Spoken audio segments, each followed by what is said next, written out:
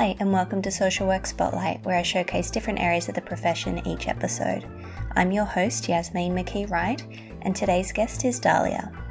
Dahlia graduated in 2005 and has been fortunate to have held roles across both non-government and government sectors in all different capacities, working alongside people with the same values and commitment to equality and social justice. Dahlia has been proud to witness the resilience and strength of those she has supported along the way. She hopes her contribution has made a difference in some way and loves the broadness that social work offers. Currently, Dahlia is a Work Integrated Learning Officer at the University of New South Wales, identifying and assisting with student placements. Thank you so much, Dahlia, for coming onto the podcast. Wonderful to have a chat with you about your work so far. No problem. Thanks so much for inviting me. Can I ask firstly when you started social work and what drew you to the profession? So my mum is actually a careers advisor. So when I finished school, I went to Kalara High. She took me to UNSW to sit in a social work lecture to hear what it was about. But of course, in those times, you don't listen to your mum. And I decided to go where my friends were going. And I went to Macquarie Uni, which was Club Mac at the time. I don't know if it's still called that.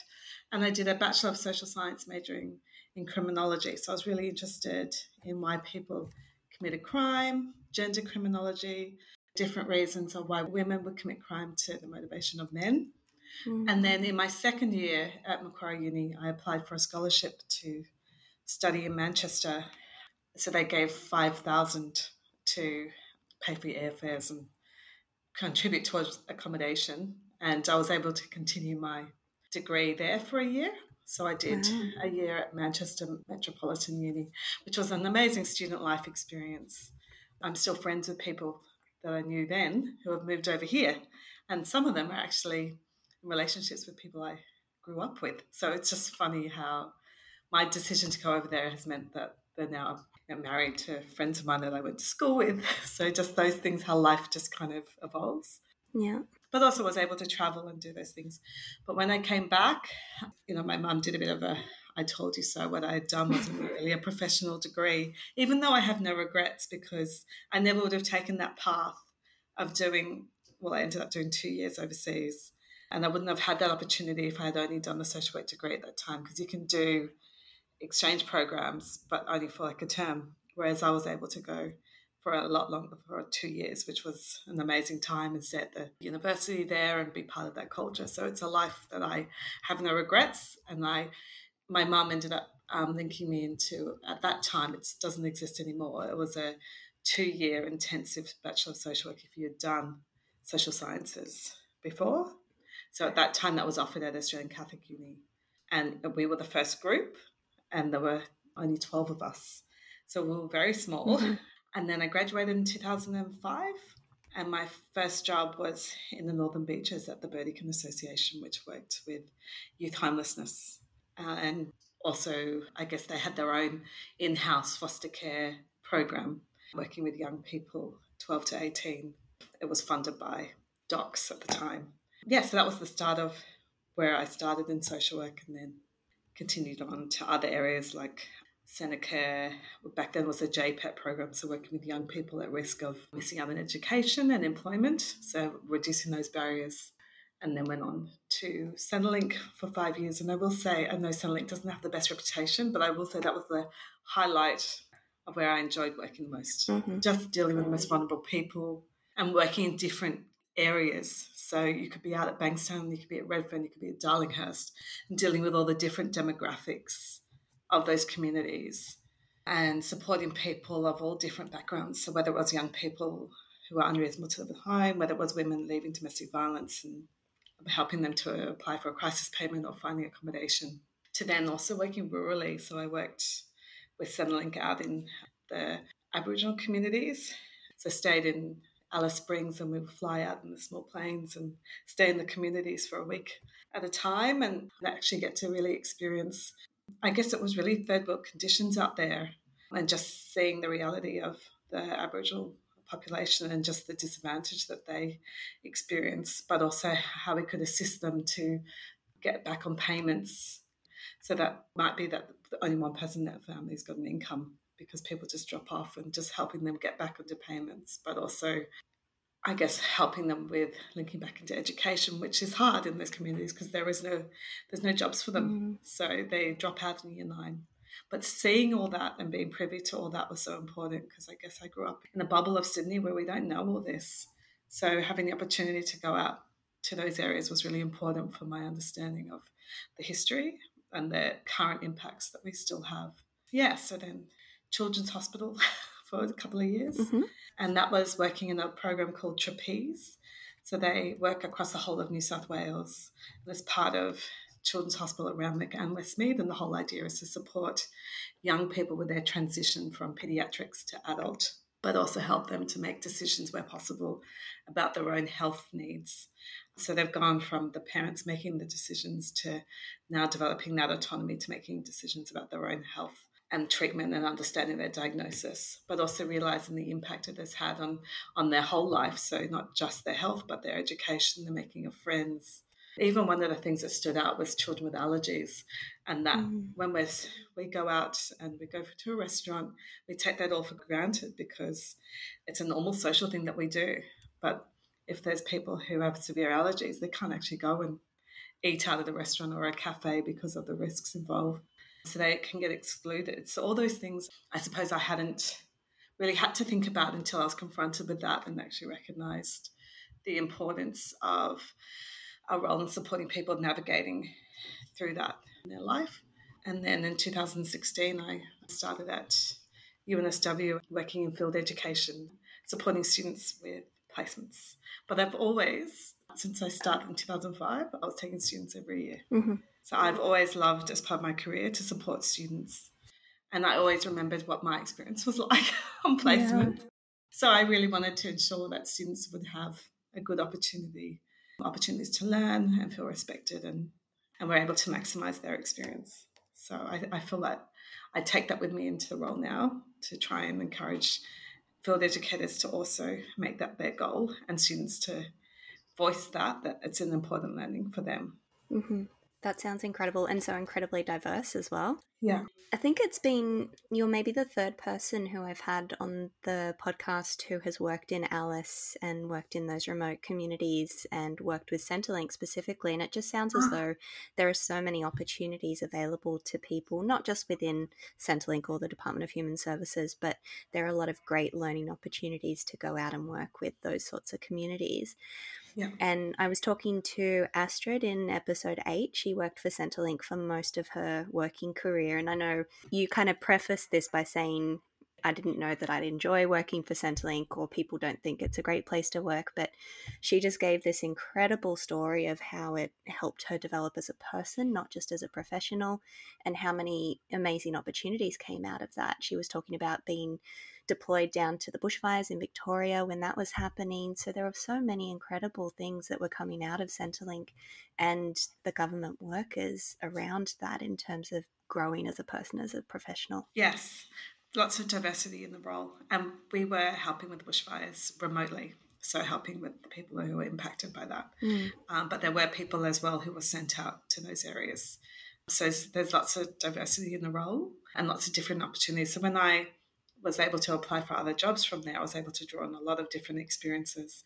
Also went to Darwin as well for 6 weeks and did some work out there too as part of Centrelink. So I've been able to go places that I had never gone before and just to work in different teams that are run very differently to how things are run here, but also to see the limitation of services and resources in those areas and how people work together to still try and support people in hardship. And the hardship is probably way more severe over there. And I guess now what's happened too is that a lot of the work in the social work role at Centrelink was to provide a national service. So sometimes you can be connected to someone in a rural community that you've never been to, but I guess if you've already had the opportunity to go out and work in those communities, you might have a better understanding. The opportunities for them is a lot more limited. So if they're on a job seeker payment, they're linked in with an employment agency that flies in once a month, they're not going to always make their appointments because there's no jobs for them to apply for. Right. But if people aren't aware of that, they put this expectation on them. Oh, okay, well, how come you haven't been applying for jobs? Well, there's no jobs there. But I guess people need to know that instead of just having the standard questions that they would ask people who live in the cities. It's a very different experience. Yeah.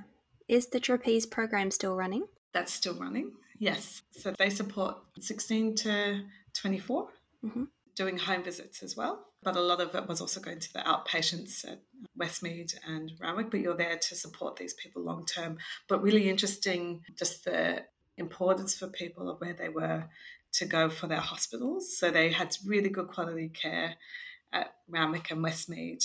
And then when they are discharged into an adult hospital, just the fear of going somewhere new, but also wanting to ensure that where they live doesn't compromise the quality of their health service. And so that was a big thing for people. They would actually move or rent somewhere else if they were linked in an area where they didn't feel confident with the hospital that was located to them. So those things were really interesting issues that people would raise. Being discharged is the quality of healthcare. The Children's Hospital was exemplary. And just the quality of our healthcare system, is pretty incredible in paediatrics. I imagine it was a multidisciplinary team as well. Yes, yeah. But sometimes with a child that has lots of chronic conditions, sometimes it was hard for families, especially with language barriers, to navigate all the different teams. So part of that role as well was to ensure that they understood all the different roles of all the different teams. So it might be neurology, it might be diabetes, it might be that also the child has intellectual disability, so you've got that component as well. So helping with the management of the diabetes and other health issues that they might have. Lots of interesting families in Westmead from refugee backgrounds where they may have had a different diagnosis back in their own country to coming to Australia and then having to go through a new diagnosis. So they've understood that their child has a certain condition all these years to then be newly diagnosed with something different when they've come to Australia. So they're dealing with a new situation all over again. So that was a real interesting thing to go through. But just helping people with that knowledge of Centrelink was really important, which I try to say to students that if you can get a placement there, it will help you through your career, because regardless where you go, where you work, you'll find that you're dealing with Centrelink. So if you have a really good understanding of the payments, that really helps people. So I was able to help a lot of people when I was at Children's Hospital applying for DSP, disability support pension. So they didn't know that they could get disability support pension from the age of 16. So there was a single mum with a son, Chinese background. He was 19 and he could have had disability support pension from the age of 16, but no one had let her know that. So had gone 3 years without that income support that he would have been entitled to. So those things are really important, is making sure that you have that knowledge of what's available to people, especially when their income is compromised through needing to provide ongoing care to a child. So Centrelink was really helpful in that background too. But we used to also educate a lot of health professionals about how to meet criteria for disability support pension, carer payment, by going through the Social Security Act, so that they had really good understanding what the information is actually needed, so that people didn't have to go through the appeal process unnecessarily by using the language that was needed, the terminology. Yeah. It sounds as though your social work background was so perfect in terms of not just looking at the health side of things and that autonomy and decision making, which comes down to capacity and cognitive developments, but also the risk of unemployment, as you were saying, in your background in helping people find employment and knowing what's available for people. So it comes back to that social work lens of understanding, or the importance of understanding, holistic needs. Yes. And how one thing can cascade and cause further problems down the track. Yeah, that's right. And you've also studied further. You've done a graduate diploma in counselling and communication. So how did that come about? Yeah, that was a while ago. So at the time I was living in Manly and I was wanting to further my studies. And the grad dip in counselling and communication was more about what was going to suit my flexibility. So I was at ACAP and it was after work hours, whereas at other unis it was during the day. So it was hard for me to go to juggle work and study during the day. So I did that degree more out of interest, because I definitely would make a terrible counsellor. So So What makes you say that? because, well, I didn't do very well in the counselling component of it, I must say. But I have never seen myself as someone who can do that therapeutic one-on-one. I think I'm very much focused on goal orientation, which I think is also part of therapy, but I'm probably someone that's more of an advocate and dealing with people's crisis at the time and looking at what are the priorities for that person so that we can help them get back on their feet. But I don't know whether I'd have the personal patience to do the ongoing therapeutic sessions without I don't feel like that's my role there. I feel like my role is networking, building relationships, projects, and looking at systemic sort of issues rather than dealing one-on-one. And so whilst that degree was interesting, a lot of people who were doing that were wanting to go the counselling direction, which maybe at the time, initially, that was what I thought I wanted. But after doing that, I was like, nope, I'm definitely not going to be a counsellor. And that's what I love about social work is the broadness that it brings, that you can do such a variety of different things. But advocacy is probably where I'm most passionate about, and networking with all different services to get an outcome for a group of people. So, for example, when there was the Labor government, they were very big on community engagement. So at Bankstown Centrelink, we had a really good relationship with housing and at the time guardianship. And we had this man he was homeless and very charismatic, but he ended up having a poor cancer diagnosis. And so he also was with guardianship as well. And through our relationship with guardianship and housing, we set up a process of supporting people for priority housing. And it was just something that we had done in our own suburb, I suppose, in our own area. And that was through those relationships that we were able to get this person housed. But when that accommodation came up, he was in hospital and the hospital was going to discharge him, but he would have been discharged home on the street, and in his health he couldn't be.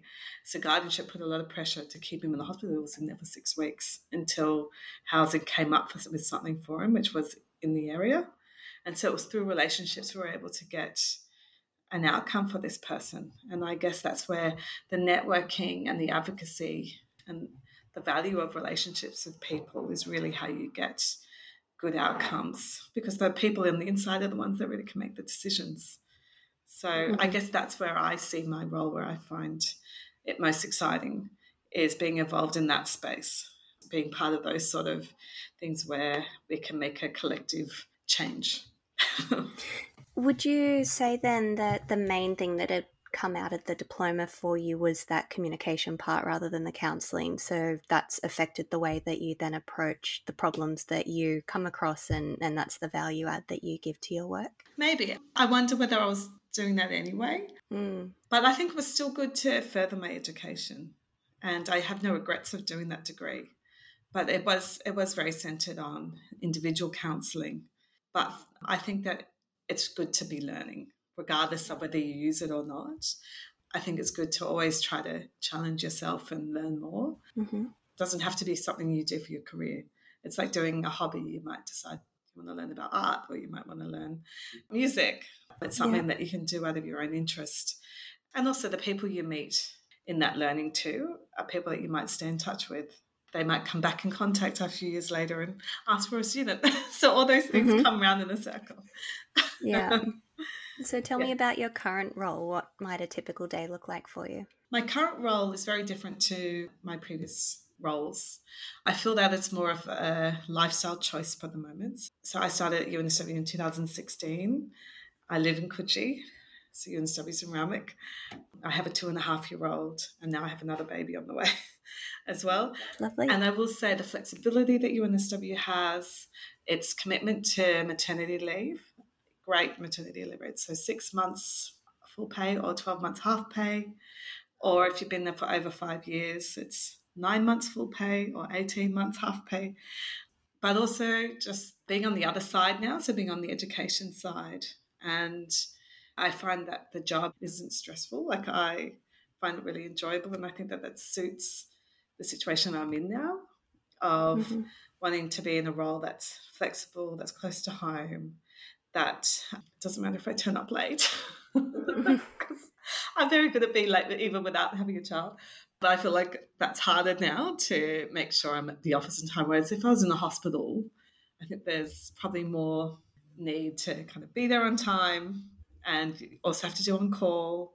Whereas Yeah. I don't have those sort of things now. And I guess Centrelink, there sometimes was a bit of customer aggression, which wasn't towards me as such, but you would see it. And I guess that can be quite nerve wracking. And so I feel like I was at a stage in my career now where I wanted to be on the other side.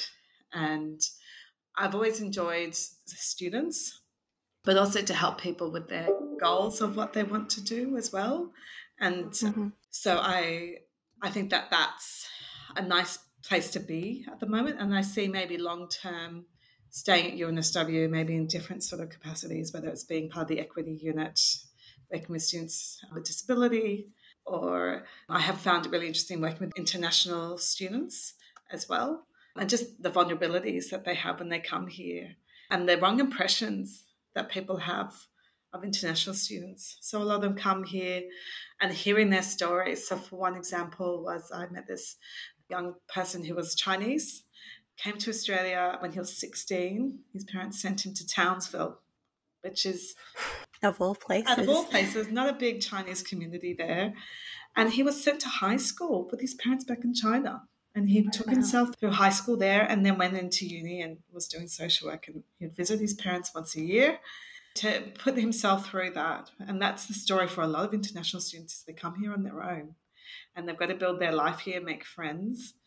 And there is a bit of a disconnect between the international students and local students. So trying to bridge that gap is really important and to make them feel supported. So part of, I guess, seeing that gap was I started an intensive international support group for students on placement where a lot of them didn't know each other. So that at least I'd have that peer support, but would help them through the learning contract, the mid-placement report, all the accessible components of the placement, but also dealing with the cultural barriers that they might experience in placement, language barriers, navigating the services, and also advocating for them that they can also be getting the placements like everybody else.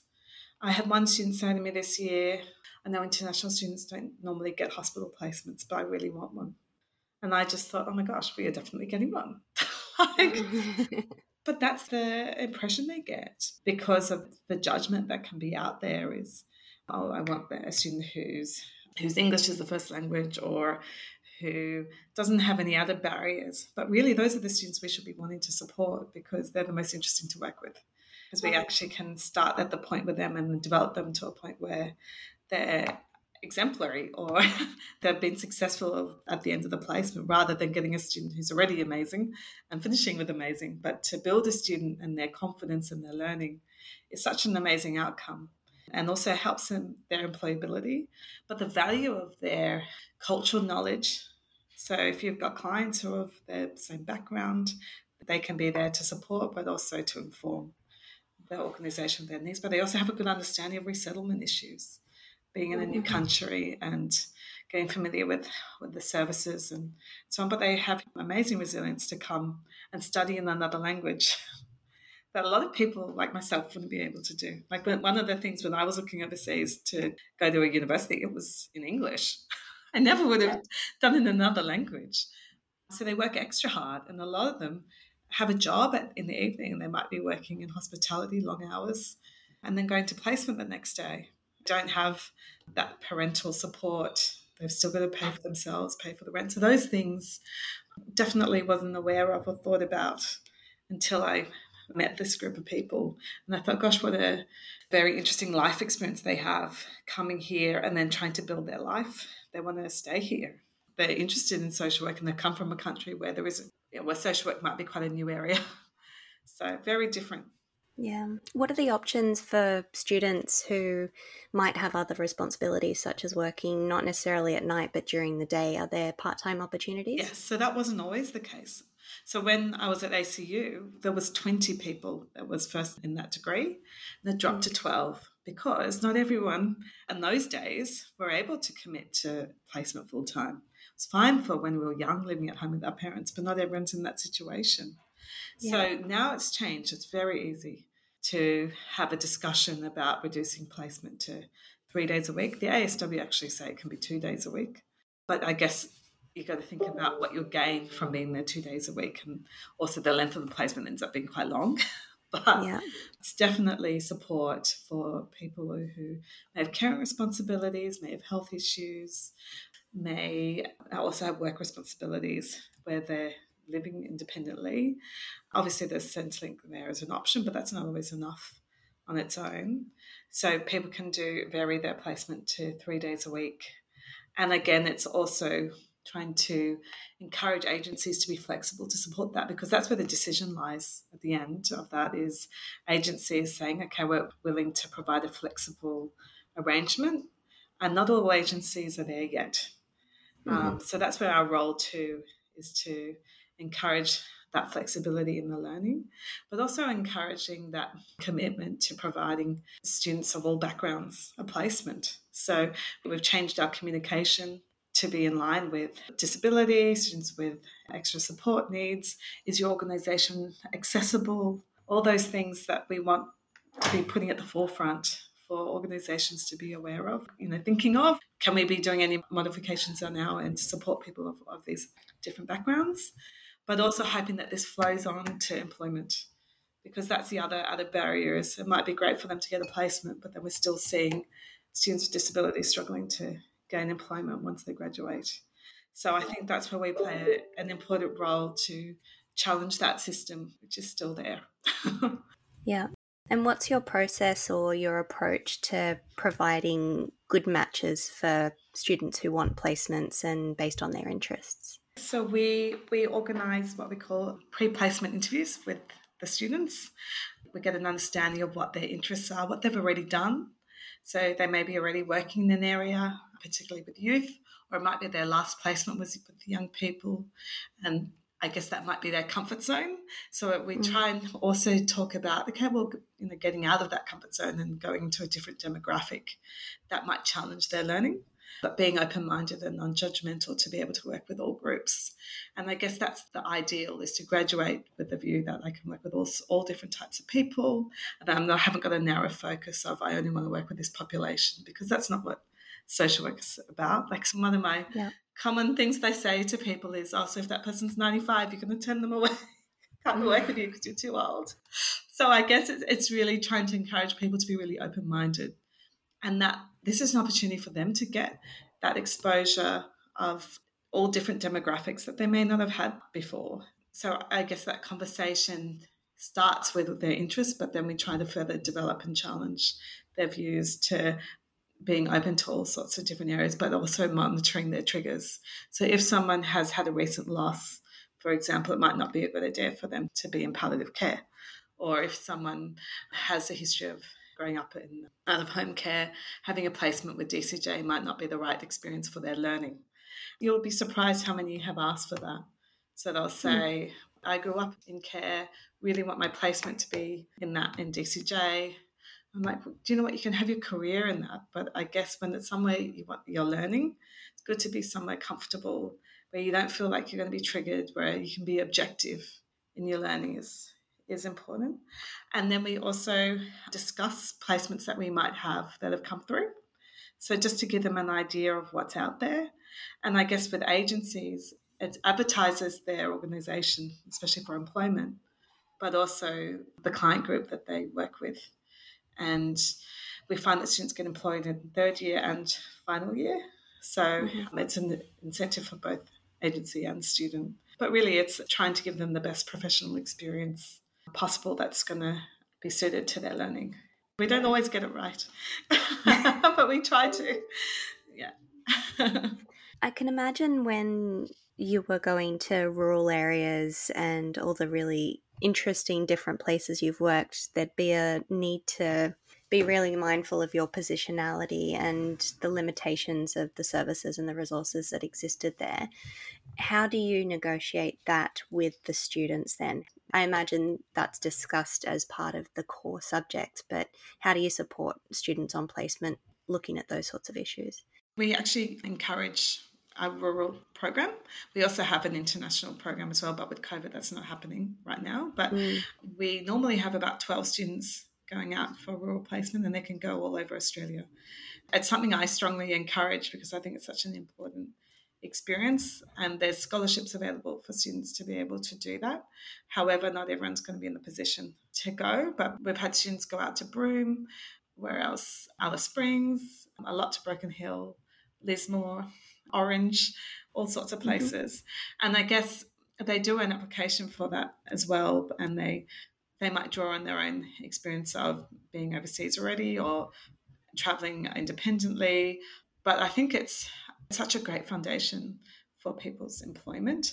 But even if they're not able to do it as a student, there's always so many jobs in those areas, and that they can, while they're young, it's the time to go. I mean, I'm too old now and I can't do it with a young family, but it's definitely something to be applying for, whether you're a student or a new graduate or someone in your 20s, to go and have that experience before you get settled down and it's harder to leave. But I guess those are things too we prepare them for. We have a rural international seminar for students so they can get information about the rural experience and international. We invite agencies to come and talk on Zoom about their communities, because it's much better to come from them rather than us, and they actually run the process. So Broken Hill, Lismore, they have their own educators out there who do the matching, and they're in a much better position than we are because they know the services out there. But for Broome, we didn't have that arrangement, so it was just a matter of us contacting lots of services. But I will say it was a lovely story because the student out there was at the Broome Aboriginal Medical Service, and there was never a social work role there in 25 years since the place has been around. It's a multidisciplinary team. She was the first social work student. And then in her placement, she was part of developing a proposal for a social work position, of which she ended up taking. And she stayed, and she would send us beautiful photos of her riding camels along the beach. So she had an amazing time. But I guess this is the other side to this too, is advertising our profession to areas where there isn't necessarily a social work presence. And that comes with our social work criminology students as well, who've got a real interest in prisons, in corrections, in community legal. We've had a lot of interest in those areas for our students where they not necessarily have social workers, but the goal is that they'll actually seek out social workers who are applying for roles but create positions that are specific to social work. So it's a good way of advertising our profession to areas where it hasn't always had a presence. So that's really exciting for social work too, especially now that there's more graduates than ever. We want them to have jobs to go into. And how have you had to adjust your practice, the work that you're doing because of COVID and all the shutdowns, other than students not being able to go out to rural placements? Well, at the moment, we've got some who are doing their placement rural but remote. So they're still based in Sydney, but they're still engaged with the placement remotely. So they're doing a project. They're still engaging with people. It might be over the phone. So just like the services are, they've had to adapt. Students are adapting the same way. So all our delivery of how we normally do things in a lecture theatre is now online. I find that it's harder to engage people online. I'm much better. I'm a people person, so I love being in person. But they do put their cameras off, so it's hard to know if they're there. The cameras are all there. But it is nice for them to be able to have a face to a name. So you do feel that there can be a bit of a disconnect in that way. And I guess it's also trying to instill confidence in agencies that students are also adapting. If anything, they're better with technology than we are. And they've been doing it for the last 18 months. So this isn't new now. I mean, I know it's happened again, and now students are going back on placement. This group that are going on placement now were the first group in March last year who went through the same thing. So, but back then there was a lot more panic. So now people are familiar with what to do. They've got their COVID protocols set up. Students are getting vaccinated, and they're doing the same that we are, working from home. And, you know, we're all hoping that things will go back to normal soon, but we're making the most of what we can in this space right now. But hopeful for our next group, which starts in February, that they won't have the same experience. And I guess one of the things I've asked agencies is about how they're going to be applying for jobs when their placement may have been limited to phone work. But then it's another skill set altogether. And also having to show it resilience and adaptability, which they can when they apply for roles in that. But the students who are going to the hospitals and they're working on placement like everybody else. But the other agencies are working from home, students are doing the same. And they've adapted their services to do that. So groups have been done online. Contacting people is by phone or Zoom and doing assessments, that students are doing the same. But I will say there's an increased need now and service demand than ever before. The populations of people who have never been in these positions now facing hardship, domestic violence, all these sort of issues that services need the resources of students and to be able to employ them so that they can deal with the demand, because the demand's probably going to be around for a while. And I imagine there's a lot of scope for roles in, say, Centrelink working on the phone. So it's definitely something that people would do well to improve their skills in or confidence in. Yeah, you're still doing direct work even if it's on the phone. It's harder to engage people and build that connection over the phone. So if students can master that, then that's a way forward. But they have to do what everyone else is doing in this situation. Everyone's got to continue their degree and they need to graduate so they can contribute when they finish. Other than obviously COVID, what is the thing that you find most challenging about your role? Well, I guess because I came back in March last year from maternity leave, where you spend a lot of time at home with the baby, so you're excited to get out of the house and be back in the workplace and be with the team. So I only had that for maybe 2 weeks and then was sent back home. And then having to, I was lucky to still remember a lot of things, but I think it's hard when you're back at home and you don't necessarily have someone next to you to say, oh, do you remember how to do this? Or can you show me how to do this? There's a lot of working things out for yourself and maybe taking a bit longer. But the adjustment to do things online, to our field education seminars that we run, we're always on campus. But out of this COVID, we've realised that there's a lot more access for people to do the seminars online. So it's hard for everyone to come from all over Sydney to spend 2.5 hours at UNSW and try and find parking when they can just join in from their office. So that's probably something we will continue and hold on to. But that's been hard. I'm still too nervous to do breakout rooms on Zoom. So even though we do groups on campus, I'm not doing that on Zoom because I still don't know how to do it.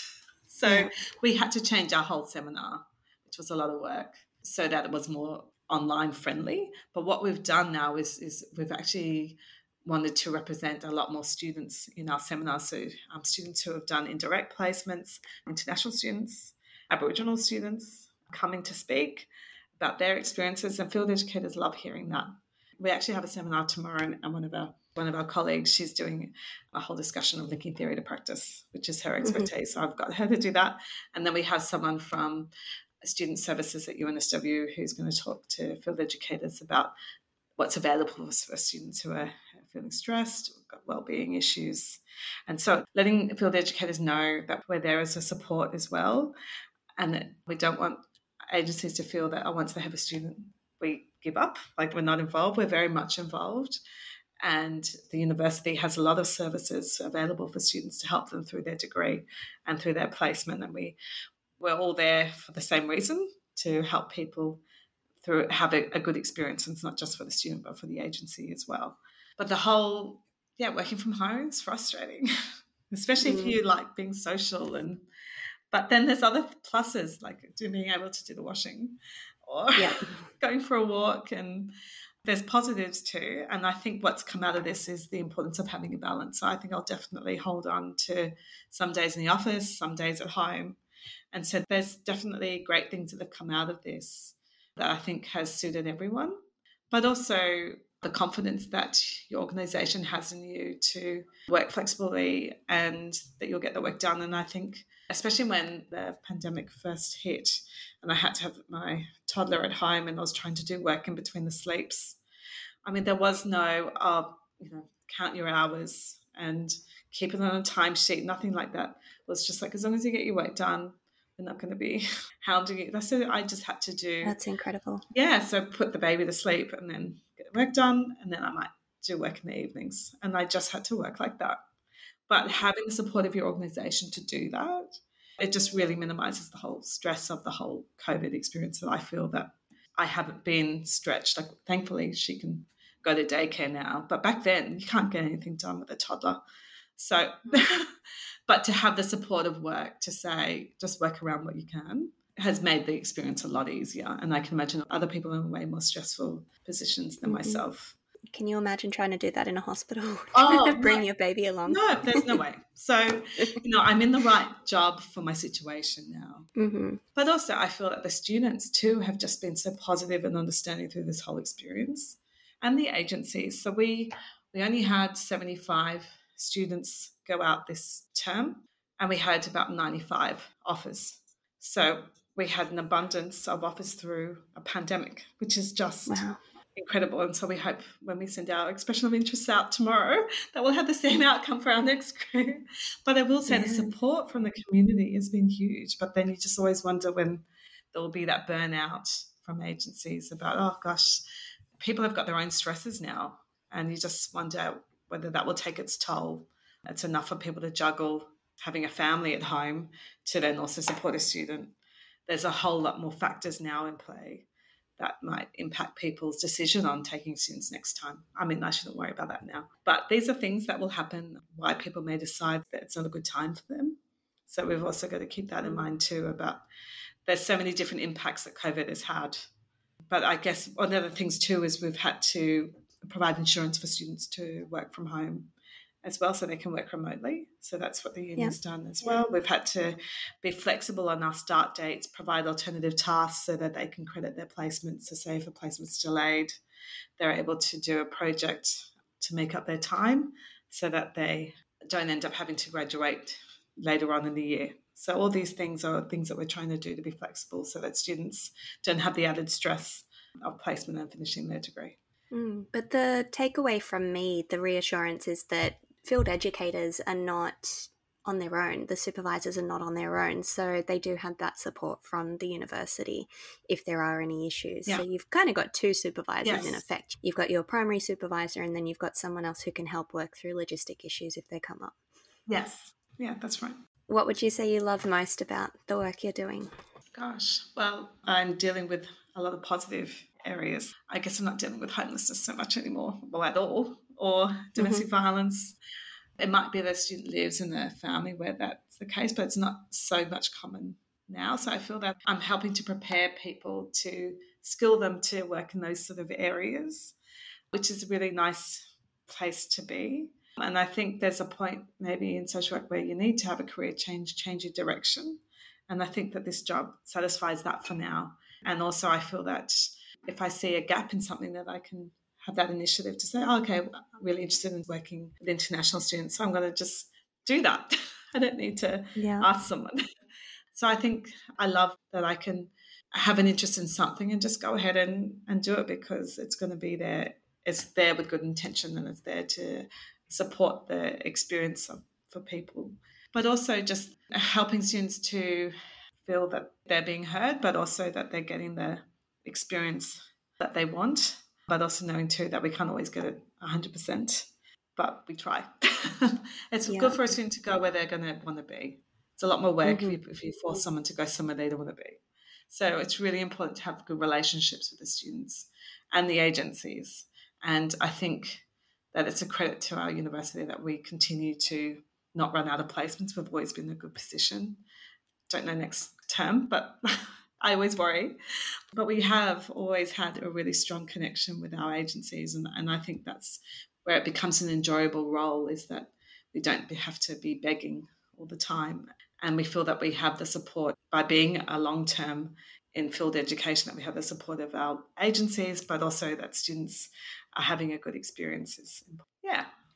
In that 5-year period that you've been involved in this, do you see any changes or developments in terms of how the social work training has evolved, or maybe where do you see social work field education heading in the next 5-10 years? I think now with the dual degrees, social work and criminology has really changed the direction of what social work students are wanting for placement.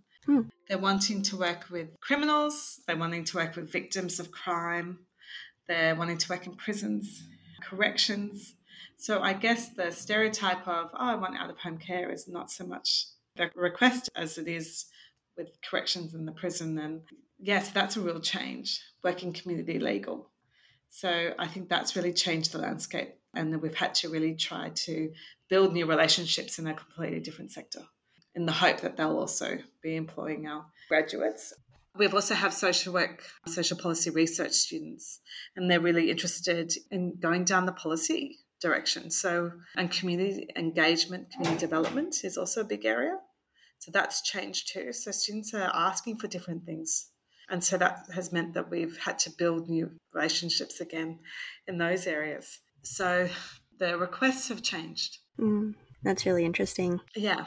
I know you've had quite a diverse history, and at the moment this is suiting you really well, but yeah. Let's say the kids are older and you've got a bit more of an opportunity to think of what other fields of social work might interest you. Where do you see yourself going? That's a hard one. I wonder whether I would do part-time hospital and part-time still stay at UNSW, or whether I go into projects and deal with student equity issues. I think it's important to not stay too long in any job, just always to keep yourself different experiences. That's what I feel, because things can change. I mean, I think out of this whole unexpected restructure happened after COVID, people lost their positions, and sometimes people who've been a long time in a certain industry, it can limit you with other choices of what else to do. So you kind of still want to be able to move around. So, and that's the other thing too, is when you start a family, like you really see the sacrifice that women make. Because I do see jobs that go up and I think, God, that sounds interesting and I'd love to do that. But then, you know, whether it's the commute or the amount of work that needs to be done, and I just think my priorities are different. But I honestly see lots of women out there who are doing those things, have these amazing careers and have a young family and still do it. Yeah. But I definitely am not one of those women. I like my life to be a bit easy. Yeah. Yeah. You've got a lot happening at the moment. Yeah. I think that's reasonable. Yeah, but it's the thing is I enjoy what I do. So I don't have this itchy feet at the moment, and I'll be going maternity leave in December. So I've only got a few months left, and then after that we'll see what happens. Brilliant. Are there any projects or programs that you get to work on the side? At the moment, I feel that that's gone to the wayside, but when COVID wasn't around and we're on campus and we're working with all different faculties, I had a lot of interest in getting involved in the disability unit, possible projects that we could contribute to. And then I went on maternity leave and that didn't happen. And so I feel like that's kind of been a bit of a spanner in the works. But I actually was involved with a number of unis. I was writing a journal article on innovative field education. And so that ended up being published. So that was something that I did as a project on the side, but in collaboration with lots of different universities and agencies, and even a university in Scotland was involved as well.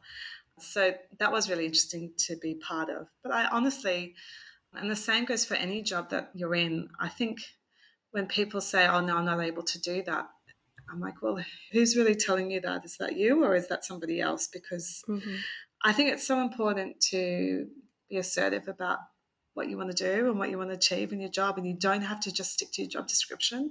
And that if you have the energy and the time to go beyond that, I think that's really important. Yeah. You don't have to stick to your job description unless you have a really micromanaging manager that stops you, but that would be really depressing. Yeah. Are there any resources or good reading or viewing that you would direct people to if they wanted to know more about social work in general or maybe social work education? Yes. So I've always referenced it when I work with students, but also with our field educators in our seminars. So it's called Making the Most of Field Education, 3rd edition, 2013. It's Cleek and Wilson. So they give some really good examples of starting placement, orientation to the placement, developing the learning contract, linking theory to practice, dealing with challenges that might happen on placement. We also have a book that we send out to field educators who take a student. It's called How to Grow a Social Worker. And one of the authors is Louise Studdy. I remember reading that. Yes. So that's one that we still use. and field educators request. So that's another resource that I would recommend. And happy to send out to whoever's interested. And it sounds as though you're very generous with your time, but it sounds as though if anyone had any questions about potentially taking on a student or how that all works, you'd be happy to field any questions. Yeah, definitely. Always happy to hear about what people do in their jobs as well, so that we have a good understanding of agencies. And when I have a good understanding of what people do in their work, sometimes I come across a student and I think, oh my God, they would be really suited to this organisation. So I contact the agency directly and I'll say, I've met this student, her name's Olivia. This is what she's done. She's particularly interested in working with this group of people. That made me think of your organisation. And I personalise the approach, because if people think that you've thought of them personally, it makes such a difference rather than just sending out the generic email. So we do try to make a lot of personal contact, but even in our requests for placements, if a student isn't able to go to a placement anymore, it's getting them to write something about themselves, write a blurb, send it out, and then the organisations feel they're ready, that they know that student. And the amount of responses we get for that is really amazing. So just last week we did that and we got 12 agencies asking for this student, Olivia, which was just really nice in this time that so many came forward, because this student was going to Broken Hill and that fell through. And then just the amount of people that wanted to help and offer a placement. She was able to choose where she wanted to go. It was amazing to be in that position. Yeah, incredible. Yeah. I'm so thankful for your time. It's just really lovely and refreshing to hear that you're in the right place. You know, you love what you're doing. You're coming across fewer issues than you had done in previous workplaces in terms of dealing with other people's priorities that might have been not really aligned with yours, and also potential aggression in the workplace. So it's less that you have to take home. So it's a nicer home environment. It's a better balance in terms of the opportunities that you've got and the social things that you can focus on. And also the confidence and the trust from your employer to do the work that you need to do is wonderful. And you've obviously done a lot of work in developing relationships with external agencies, so hospital departments, networking with different sectors, diversity of students' interests, so really catering to that. And it sounds as though you've done a lot of work in expanding rural or regional remote programs. So I think there's so much diversity there and so many opportunities for people if they wanted to get into this sort of social work, or even if they're just considering what type of social work they might be interested in doing. There's just so much out there and so many different opportunities to get your teeth into it and to just look outside the box, because as you said, we're going into more areas than we used to. It's not just out of home care or domestic violence. It's actually, social work has so many things to offer, so many different sectors. Yeah, no, you just got it spot on. But again, thank you so much. This has been such a lovely chat. I really appreciate your time, and I look forward to other people getting to hear about your experience. Thank you so much. Thank you.